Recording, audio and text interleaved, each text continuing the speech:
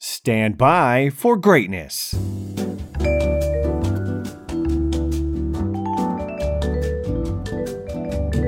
Well, hello again, ATL. It is Blindside from Channel Ocho Productions. I'm coming at you with another on-set weather update. Happy Friday to you all. It is October the 22nd, first day of Shaky Knees. I'll see you there. High of 72 today, sunny skies, low of 54 in the evening time. Only 10% chance of rain on the docket for the day. Moderate air quality, 67% humidity, and the sun will look to set at 6:56 in the PM. And now for some nuts news. You know, Dr. Evil, I used to think you were crazy, but now I can see your nuts.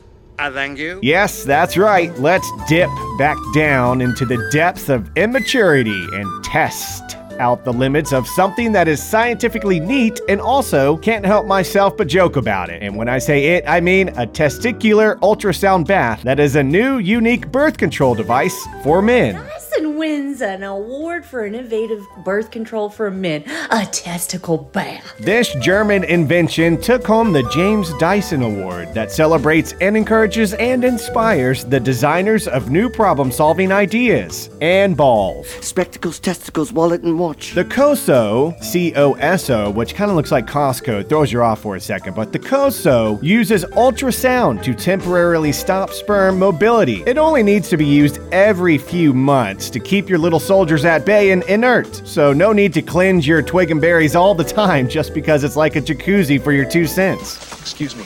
Your balls are showing. Bumblebee tuna?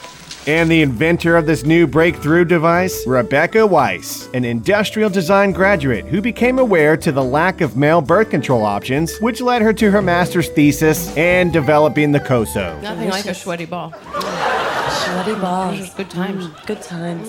No one can resist my sweaty balls. I'm Blindside. I prefer just a regular-sized jacuzzi that just relaxes. Nothing more. And I'm out. Now who's ready for a testicle jacuzzi? Sounds saucy.